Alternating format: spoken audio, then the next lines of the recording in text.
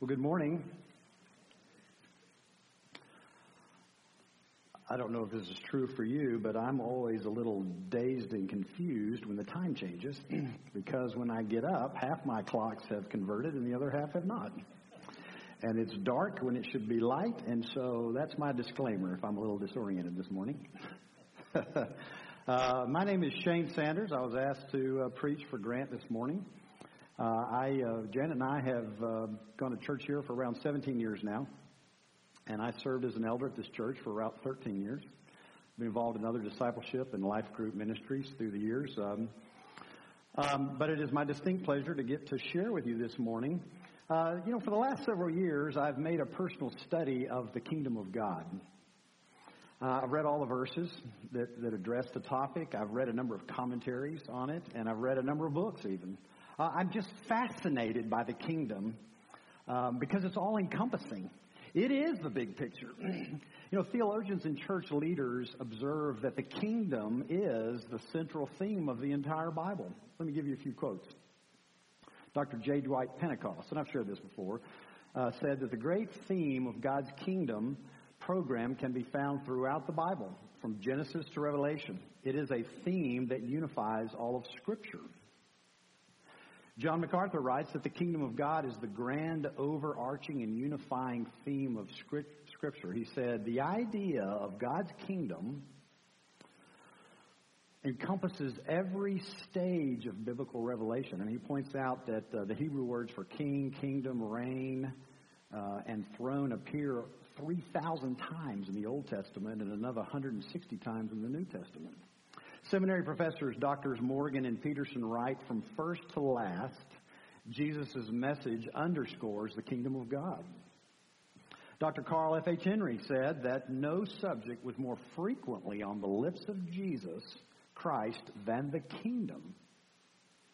Dr. John Bright said that had we to give the Bible a title, we might with justice call it the book of the coming kingdom of God. That is indeed its central theme. But we don't talk much about the kingdom. Why is that? Why don't we talk about the kingdom very much if it's so central to the whole Bible? Even at seminary, it's typically only one subtopic of one major topic of systematic theology, typically eschatology. There really aren't that many sermons and Bible studies on the kingdom. They seem to be somewhat rare. Why is it that we seem to avoid the topic? This was just an observation that I made after reading about this and thinking about it over a period of time. I thought, why is it we don't talk about this very much? I'll tell you why. Here's my theory. Because evangelicals can't agree on what it is. Or how it's manifest, or whether it's even manifest in the present church age. Does it only relate to some distant time and place? Or perhaps they pigeonhole it. Dr. George Eldon Ladd, who is known for his writings and several books on the kingdom of God, noted there are few themes so prominent in the Bible which have received such radically divergent interpretations as that of the kingdom of God. Now, it's my observation that the theme of the kingdom has been used as a sort of theological platform to support or launch a variety of manifestations or movements and causes. Some say that the exclusive manifestation of the kingdom is personal and spiritual in nature, and it certainly is personal and spiritual in nature. Some would say that the kingdom relates exclusively to the time of the millennium, when Christ physically reigns on the earth, and it certainly does relate to that. Some have used the kingdom as a theological platform for liberal social change in our country and elsewhere. And others have used it as a motivation for conservative political action. And some believe that the kingdom is primarily manifest through signs and wonders.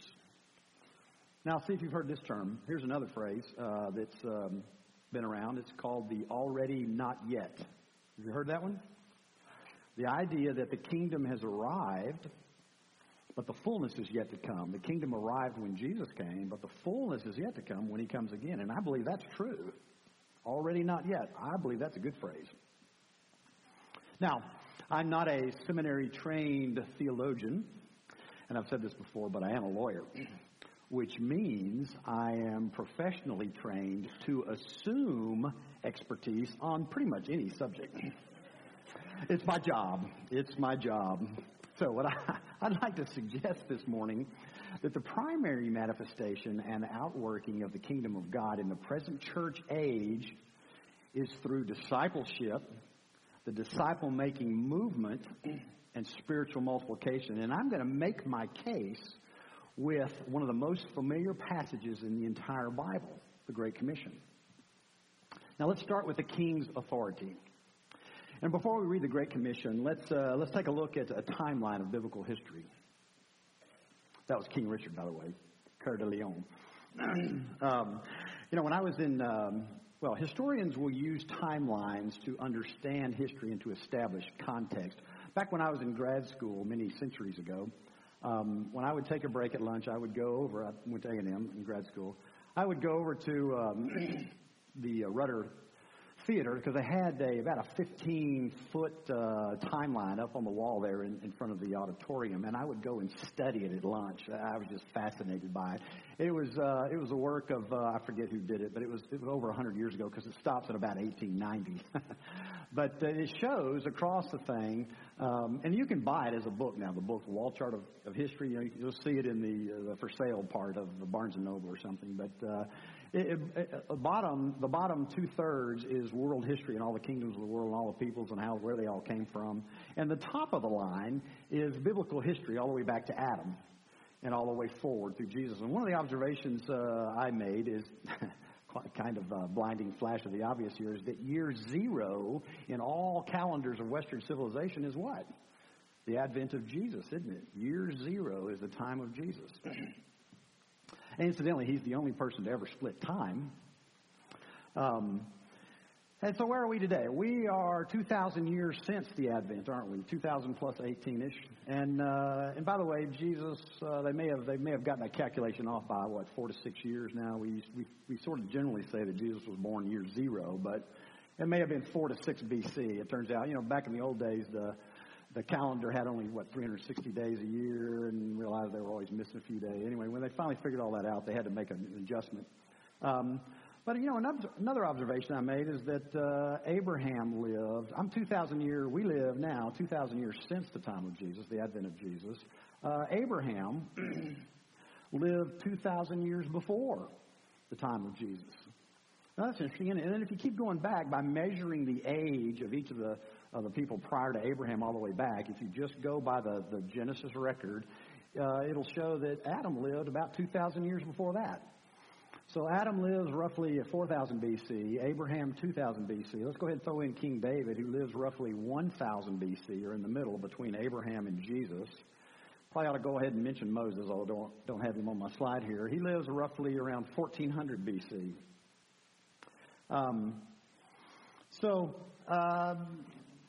If you think of that, we exist today roughly a good, 4,000 years since the time of Abraham, or 6,000 years at least since the time of Adam. That would put us at the beginning, the early years of the 7th millennium. I have a theory on that, but I'm going to get in trouble with Grant if I go into it, so we'll save that for another day. That's just my personal thoughts. Let's stick with the text. God chose Abraham and said 2 things in Genesis 12:2 and 3, didn't he? What did he say? He said, I will make of you a great nation, and in you all the families of the earth shall be blessed. See that twofold promise there? I will make of you a great nation, and in you all the families of the earth shall be blessed. And that nation was built through his son Isaac, and then his son Jacob, right? And on his deathbed, Jacob said in Genesis 49:10 that the future king of Israel would come through his 4th son Judah, right? And then 1,000 years after Abraham, God chose who? David to be the king at roughly 1000 BC, to be the king of Israel, and said of him in 2 Samuel 7:13, I will establish his throne, I will establish the throne of his kingdom forever. Forever. When the king finally arrives, God says of him, I'm going to establish the throne through this man forever. And David, overwhelmed, responded a few verses later in verse 23 and said, who is like your people, Israel, the one nation on earth whom God went to redeem to be his people? Now, about 300 years later, at the time when Israel's in decline, Isaiah prophesies of the future Messiah, the King, the Christ. Remember, Messiah is just the Hebrew version of the term Christ, the anointed one, referencing the future and coming King. What does he say in Isaiah 49:6? It is too small a thing that you should be my servant to raise up the tribes of Jacob and to restore the preserved ones of Israel. I will also make you a light to the nations so that my salvation may reach to the end of the earth. See the twofold promise there? It's too small a thing just to raise up Jacob, although I will do that. I'm also going to send you as a light to the nations. Now, Isaiah also prophesied of the future king, the Messiah, the heir of David, in Isaiah 9:7, that of the increase of his government and of peace there will be no end on the throne of David and over his kingdom, to establish it and to uphold it with justice and with righteousness from this time forth and forevermore. The zeal of the Lord of hosts will do this. So 2,000 years after Abraham and 1,000 years after David, the king arrived, didn't he? The Messiah, the one and only king, arrived. Now, he taught frequently about the kingdom, didn't he? There are many passages in the Gospels that refer to him proclaiming the gospel of the kingdom. Let me give you a few sites. Matthew 4:23, 9:35, 24:14, Luke 4:43, 8:1 and 16:16, among others. Now, what did Jesus do? He accomplished the rescue of his people. That's the first thing he did when he got here, pretty much, isn't it? He accomplished the rescue of his people by satisfying the cost of their ransom so they could become part of his kingdom. He died a gruesome death for the sins of all men, and then miraculously rose from the dead. And that led to the last recorded event in Matthew. So let's take a look here at Matthew 28:16-20. Now, the 11 disciples went to Galilee, to the mountain to which Jesus had directed them. And when they saw him, they worshipped, but some doubted. That lends some realism to it, doesn't it? The experience. Verse 18, and Jesus came and said to them, all authority in heaven and on earth has been given to me. Go, therefore, and make disciples of all nations, baptizing them in the name of the Father and of the Son and of the Holy Spirit, teaching them to observe all that I have commanded you. And behold, I am with you always to the end of the age. Now, we often skip past verse 18 and go right to 19 and 20, don't we, when we read the Great Commission. But I'd like to suggest that verse holds the key to the rest of the passage. Jesus said here in this spot, at this time and place, all authority in heaven and earth has been, past tense, given to me. All authority. Now, that's an interesting term, exousia, if I have pronounced it correctly. And it means authority, rule, power. It has the same essence of meaning as the term for kingdom. In fact, it is a synonym for the word kingdom, as in Matthew 6:33, seek first the kingdom of God. And now the term kingdom, basileia in Greek and malkuth, probably butchered that one, in Hebrew, both have the same primary meaning. Now we're prone to think of kingdom. When we say the word kingdom, you're probably prone to think of a place, a people, or a way of life, right? But those are secondary meanings. A person, a place, a people, a way of life. These are the secondary meanings. The primary meaning of the word kingdom is the authority and the sovereignty of the king, the rule and reign of the king. You see, the kingdom of God is first and foremost the kingship of Jesus. It could have been translated in English that way too, kingship. the rule and reign of the King, Jesus. In modern vernacular, we might call that leadership, sovereign leadership. We might call that lordship. Now, what does sovereignty mean? Sovereignty is supremacy and rule or power. We throw that around a lot, don't we? As sovereign, we believe in the sovereignty of God. But what does sovereignty mean? We live in a republic. We don't have a sovereign. We don't have a king. We don't have it's been a pretty long time since we had a king. What does it mean to say God is sovereign? It means he is supreme in rule and in power.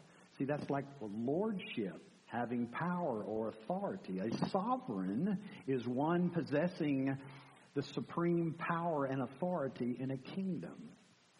See, the fact is, Matthew 28:18 echoes the ancient prophecy in Daniel 7:14. Daniel's vision of the future, way back in Daniel 7:13 and 14, became a reality when Jesus stood up there and gave the Great Commission in Matthew 28:18 to 20. So let's take a look at that real quickly. Daniel 7:13 and 14. I've got verse 14 up here, but let me read starting at 13. I saw in the night visions, and behold, with the clouds of heaven, there came one like a son of man, and he came to the Ancient of Days and was presented before him. And to him was given dominion and glory and a kingdom, that all peoples, nations, and languages should serve him. His dominion is an everlasting dominion which shall not pass away, and his kingdom one that shall not be destroyed. Think about that. Jesus stood before the Ancient of Days, God the Almighty, and he was given dominion, glory, and a kingdom. All peoples, nations, languages will serve him. His dominion is everlasting, it's eternal, and it will never be destroyed. Now, that prophecy was given 500 years before Christ. And its fulfillment began with the inauguration of the King when Jesus gave the Great Commission. See, Jesus' universal sovereignty is the essential basis for his commission. It's the King's commission. Now, if you consider the greatest events in all of human history, what would be number one? What would we have to say is the greatest single event in all of human history? Resurrection. That's right. Absolutely has to be. And the number two event would probably be, let's say, Advent, his birth, when he arrived. Okay? I'm going to put death and resurrection together, kind of. But resurrection, really, emphasis on the resurrection. I'd like to suggest that the third most important event in all of human history is the giving of the Great Commission. Because that's when Jesus actually extended those promises far beyond Israel, to Israel, but far beyond Israel. First to Israel, then beyond Israel, to every nation and people group across time to the end of the age. The universal kingship of Jesus, transcends every nation, culture, and generation to the end of the age. The kingdom started, in essence, physically with one man when God chose Abraham. That became a family, that became a nation, Israel, and then invaded and reached out to every other nation in the world across time. And that kingdom has one king, Jesus Christ. His pronouncement of the Great Commission not only signaled the inauguration of the King, but it signaled the end of the training period for his first 11 disciples, a passing of the baton, an official commissioning of his followers by the King himself. It was the beginning of the church age, where every local church founded thereafter is like a colony or an outpost of the kingdom in a hostile foreign land dominated by the enemies of the king. Now, the church is not the kingdom. It is an outpost. It's like an outpost or a colony of the kingdom. Very similar to the original colony. What's the first permanent English colony established in America? You history students out there. Jamestown. That's right. Now, Jamestown was a colony of the British Empire that ultimately extended over the entire world, didn't it? In fact, they were fond of saying at one point that the sun never sets on the British Empire. It is today called the United Kingdom, isn't it? And then after Jamestown, there were other settlements and eventually a colony named Virginia, right? The first permanent English large colony in America. And then there were founded what? How many others?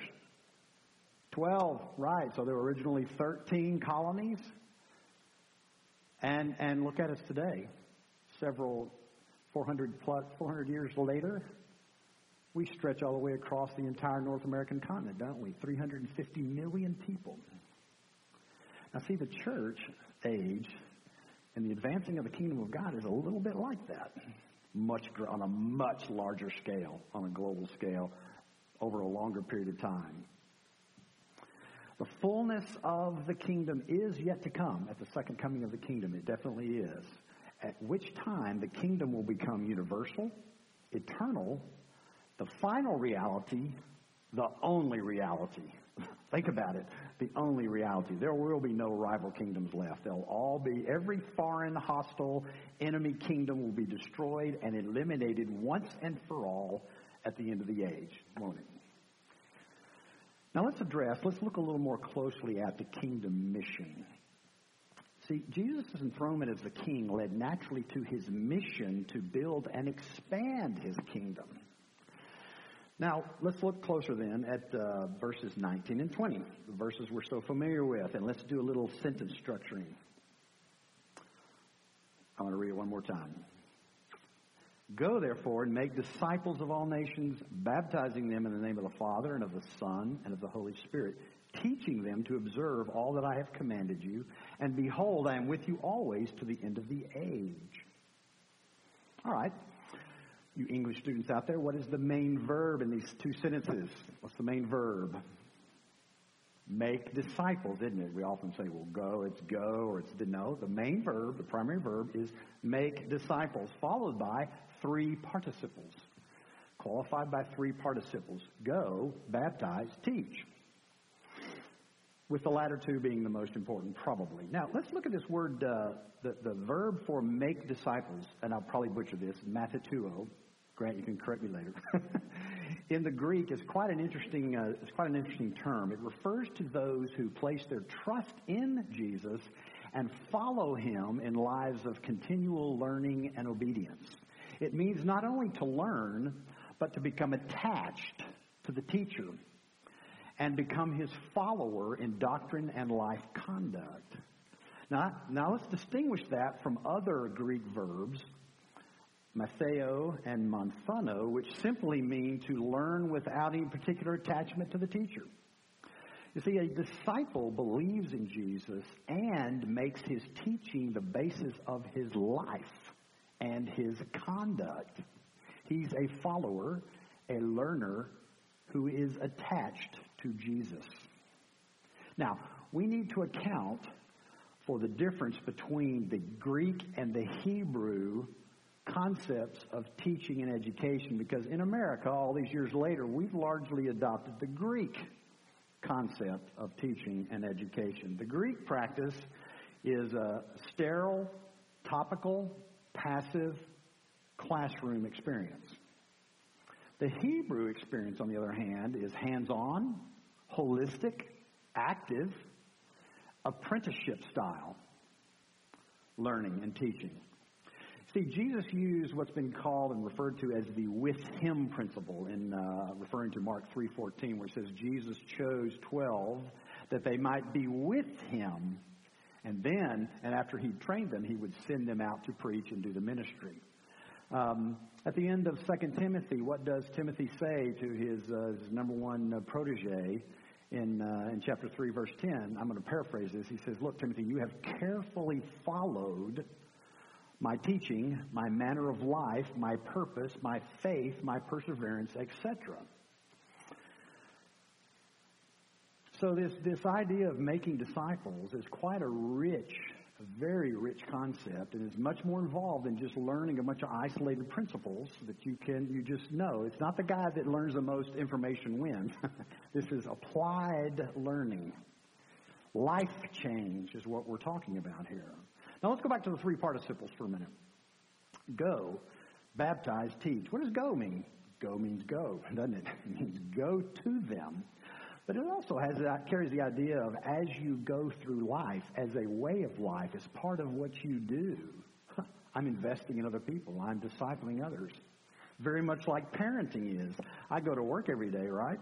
I have all kinds of responsibility, but as I go through life, I am raising my children. They live at home with me. I invest in their lives. We create lots of experiences together, don't we? Baptize. To baptize and teach are really sort of the two main aspects of discipleship, evangelism and discipleship. And really, baptism is the last step in evangelism, isn't it? It's the last step when there is a public identification with the body of Christ. Public identification with the body of Christ, And I want you to notice the very clear reference to the Trinity. Whose name do you baptize them in? If a lot of people want to dispute the Trinity, all you have to do is take them to the Great Commission. Because every disciple and follower of Jesus is supposed to be baptized in the threefold name of the Father, the Son, and the Holy Spirit, co-equal, the Trinity. Teach. What does that mean? Instruction, learning, and learning to live out the Christian life. Not just to learn facts about the Christian life, not just to learn a bunch of intellectual doctrine, but to learn to live it out. It doesn't matter unless you live it. To put it into practice, to observe, to obey. This is the process of discipleship. Now, let me use a sports analogy. Any football fans in the room? Maybe other fans? No? Okay, you'll still get this. When you join the football team, what's the first thing you do? You get a playbook. It has all the plays you're going to learn, and the first thing you're going to do is you're going to mentally learn the plays. In fact, you're probably going to sit in one of the training rooms while a coach diagrams the plays, and you probably even be tested over them. I can remember that way back in my high school days. Being tested on the football players. Do you even know what to do? Now, but that's just the first step. The next step is to go out to practice. And day in, day out, practice those plays. Right? Over and over and over again. And then, in a live game situation, when I can execute that play and win, see, now I've learned. Well, that's what discipleship is like. When you can execute the Word of God in real life and win, then you're getting there, aren't you? And that's what discipleship's all about, isn't it? To be a disciple is to obey, to put into practice, and live out the teachings of Jesus and win at life. What does Luke 6:40 say? I'm going to paraphrase it. It says that a disciple, when fully trained, will be like his teacher. Because the essence of discipleship is the process of becoming like Christ in every area of life. Like Christ in every area of life. In fact, we could say that in one word, the goal of the Christian life, once you become a Christian, is to become like Christ or Christ-like, isn't it? And not just in some areas, but every area of your life. Let me paraphrase Romans 8:29. What does it say? It says that God's destiny for us, as followers of Jesus, is to be conformed to the likeness of Jesus. It's about spiritual growth. It's about spiritual transformation, and disciple making is about spiritual multiplication, advancing the kingdom of God in the lives of others who in turn do the same. Now, I believe that a growing and maturing disciple is characterized by at least these 5 things, and I can fit most every area of life in one of these topical areas. This is my own personal guide that I use, and you could describe them differently. You probably would. But I'm going to say these are the 5 key areas: total devotion, holy character, loving relationships, sound doctrine, and personal ministry. Now, what do I mean by these briefly? Total devotion refers to my love for God, my first and foremost relationship. And I could have used the term relationship, but I wanted to emphasize that it's something more than just the average relationship. It's my first and highest priority relationship. And it's not a horizontal thing, it's a vertical thing. I am devoted to God. I am devoted to Jesus, and it's total. It's whole life. That's the first part of the Great Commandment, isn't it? Holy character, it means dealing with areas of sin in my life, growing and developing the fruits of the Spirit in my life. It's both attitudes and action. That's what obedience is. Loving relationships that are characterized by agape love, respect, honor, esteem shown to others, starting with my family, starting with my wife. You want to know if I'm a loving person? All you got to do is ask Janet, and she'll give you the scoop, and, I'll probably get a C+, maybe, at times. Family, friends, community. She couldn't be here today, so that's a good thing, huh? And outsiders, people that are different than me, can I show them love, respect, and build relationships with them? Sound doctrine. I need to learn the primary truths of the Scriptures and be grounded in the Scriptures, starting with developing a regular time in the Word and prayer, a quiet time, where I'm spending time in the Word regularly and in prayer. Everything flows from the abiding, John 15 says, right? Bacon and eggs, steak and potatoes, the Word and prayer, a regular part of my life. And then finally, personal ministry, because I believe that everyone is called to get in the game. We're not here to make fans. We're here to develop players, right? Every one of us has been given a gift and can serve the body through our spiritual gifts just through regular service of any kind, and to be involved in the process of disciple-making, investing in others. See, it's pretty normal, isn't it, for people to grow up, get married, and have children. It doesn't always happen, but it's pretty normal. And so investing in those children, helping them grow up to maturity and adulthood is the goal of parenting. Well, see, that's the goal of disciple-making, and we all get to be a part of that. Well, I'll summarize by saying that the reality of the kingdom of God is the basis and the foundation for discipleship. Fundamentally, the kingdom of God is the rule and reign of Jesus in every part of your life and in the lives of people everywhere. And I've come up with a new illustration I'm using now. It's got kingship, discipleship, and leadership, sort of a progression of we begin with the kingship of Jesus that leads to the discipleship of his followers, of people, and that ultimately should lead to leadership, the developing of disciple makers and leaders to continue advancing the kingdom. All these three are connected, aren't they? I'm kind of a hack historian, and one of the guys I've read a lot about, and I've been to his home a number of times, is George Washington. Everybody knows who George Washington is, don't you?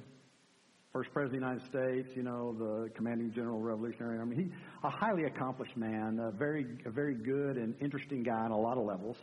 But one of the things I've found interesting about him is he had one huge regret throughout his life.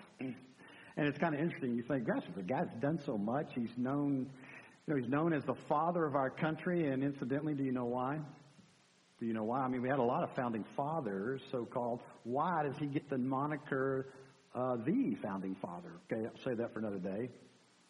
Nobody knows, do you? You don't really know, do you? Okay, that's another issue. George Washington's regret is that he never acquired a royal commission. He never got a commission from the King of Great Britain, and he wanted that more than anything as a young man in his 20s. He was a militia officer and served, in the French and Indian War. Actually, they accused him of starting the French and Indian War in America. And he desperately wanted an official royal commission from the king. And that's the one thing he never got, and it bugged him to the end of his life. And you think, wow, what an interesting thing. You know what? We have an official commission from the king, the greatest king of all time, the one and only king. And what an incredible honor that is. If you think about that honor, we get to be a part of the greatest enterprise in all of human history. We have the high privilege to join in that universal mission to advance the kingdom of God in the lives of men everywhere.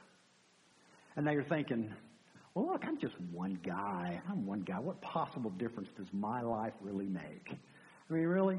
Am I really? And I asked, I'm preaching to the choir right here because I ask myself that a lot. You know, what possible difference do I really make? One person. Well, you know what? I have to remind myself of the history that comes from the Scriptures and the destiny that I find in prophecy to gain perspective and understanding of where we stand in the present day, to carpe diem, to seize the day. Does it matter? And one of the places I find some real inspiration is at the end of the book of Colossians, in Colossians 4:17. I love this little verse here. At the end of Colossians, Paul singles out one unknown guy for a personal motivation, a challenge to a guy named Archippus. Raise your hand if you've ever heard the name Archippus. Do you know anything about this guy? Yeah, probably not. A few of you do. He's only mentioned in one other place in Scripture, and it's in Philemon. He's referred to as a fellow soldier in the intro there. But Paul says, wait a minute, I got one more thing to say before I close out this book. Say to Archippus, take heed to the ministry you received in the Lord that you may fulfill it. I mean, that's a carpe diem kind of statement, isn't it? In the NIV it says, see to it that you complete the work you received in the Lord.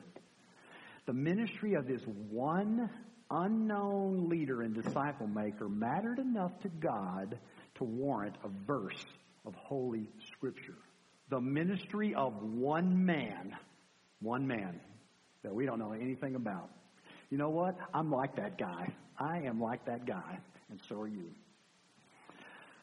So let me conclude by saying that God has given all authority on heaven and on earth to Jesus Christ, the anointed and inaugurated King, and the King has delegated that authority to his disciples to expand the kingdom throughout the whole world till the end of the age.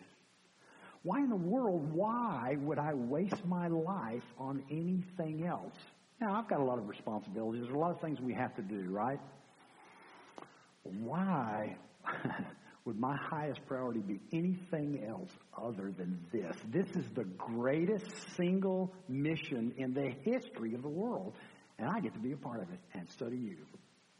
If you choose to be, choose to sign up and get involved. God has coronated his king, Jesus, and Jesus has commissioned his disciples through the ages to make disciples and advance the kingdom in the lives of men and women everywhere, to establish the rule and reign of the one and only King. The one and only King. This is the big job. This is the grand purpose, the great adventure. The kingdom is the only thing that lasts. It's the only thing that matters. And the fact, at the end of the day, it's the only thing left. It's the only thing that exists. It just doesn't look that way today. It's like the seed in the garden. It appears to be small and insignificant, maybe. And there are a lot of competing enemy kingdoms. But at the end of the day, they're all gone, and this is all there is. Which is to say, this is all there is now, if you choose to live that way. Tell you what, let me close with this last verse in Revelation 11:15, because here's how the story ends. Here's how the story ends. There were loud voices in heaven saying, the kingdom of the world has become the kingdom of our Lord and of his Christ, and he shall reign forever and ever. Amen. All right, let's pray. Father, we're so thankful for your word. We're so thankful that you've chosen to reveal to us the reality of your kingdom and what you're doing in our day. You've revealed to us what you've done in times past and eras past and what will happen going forward. We're valuable to you. You love us. You've chosen us to be a part of your kingdom, and you've given us the high privilege and calling of participating in the advancing of your kingdom in the lives of men everywhere. I pray, Lord, that you would find us faithful to that end. Use us as you would, as you've gifted us, to the glory of God. In Jesus' name, amen.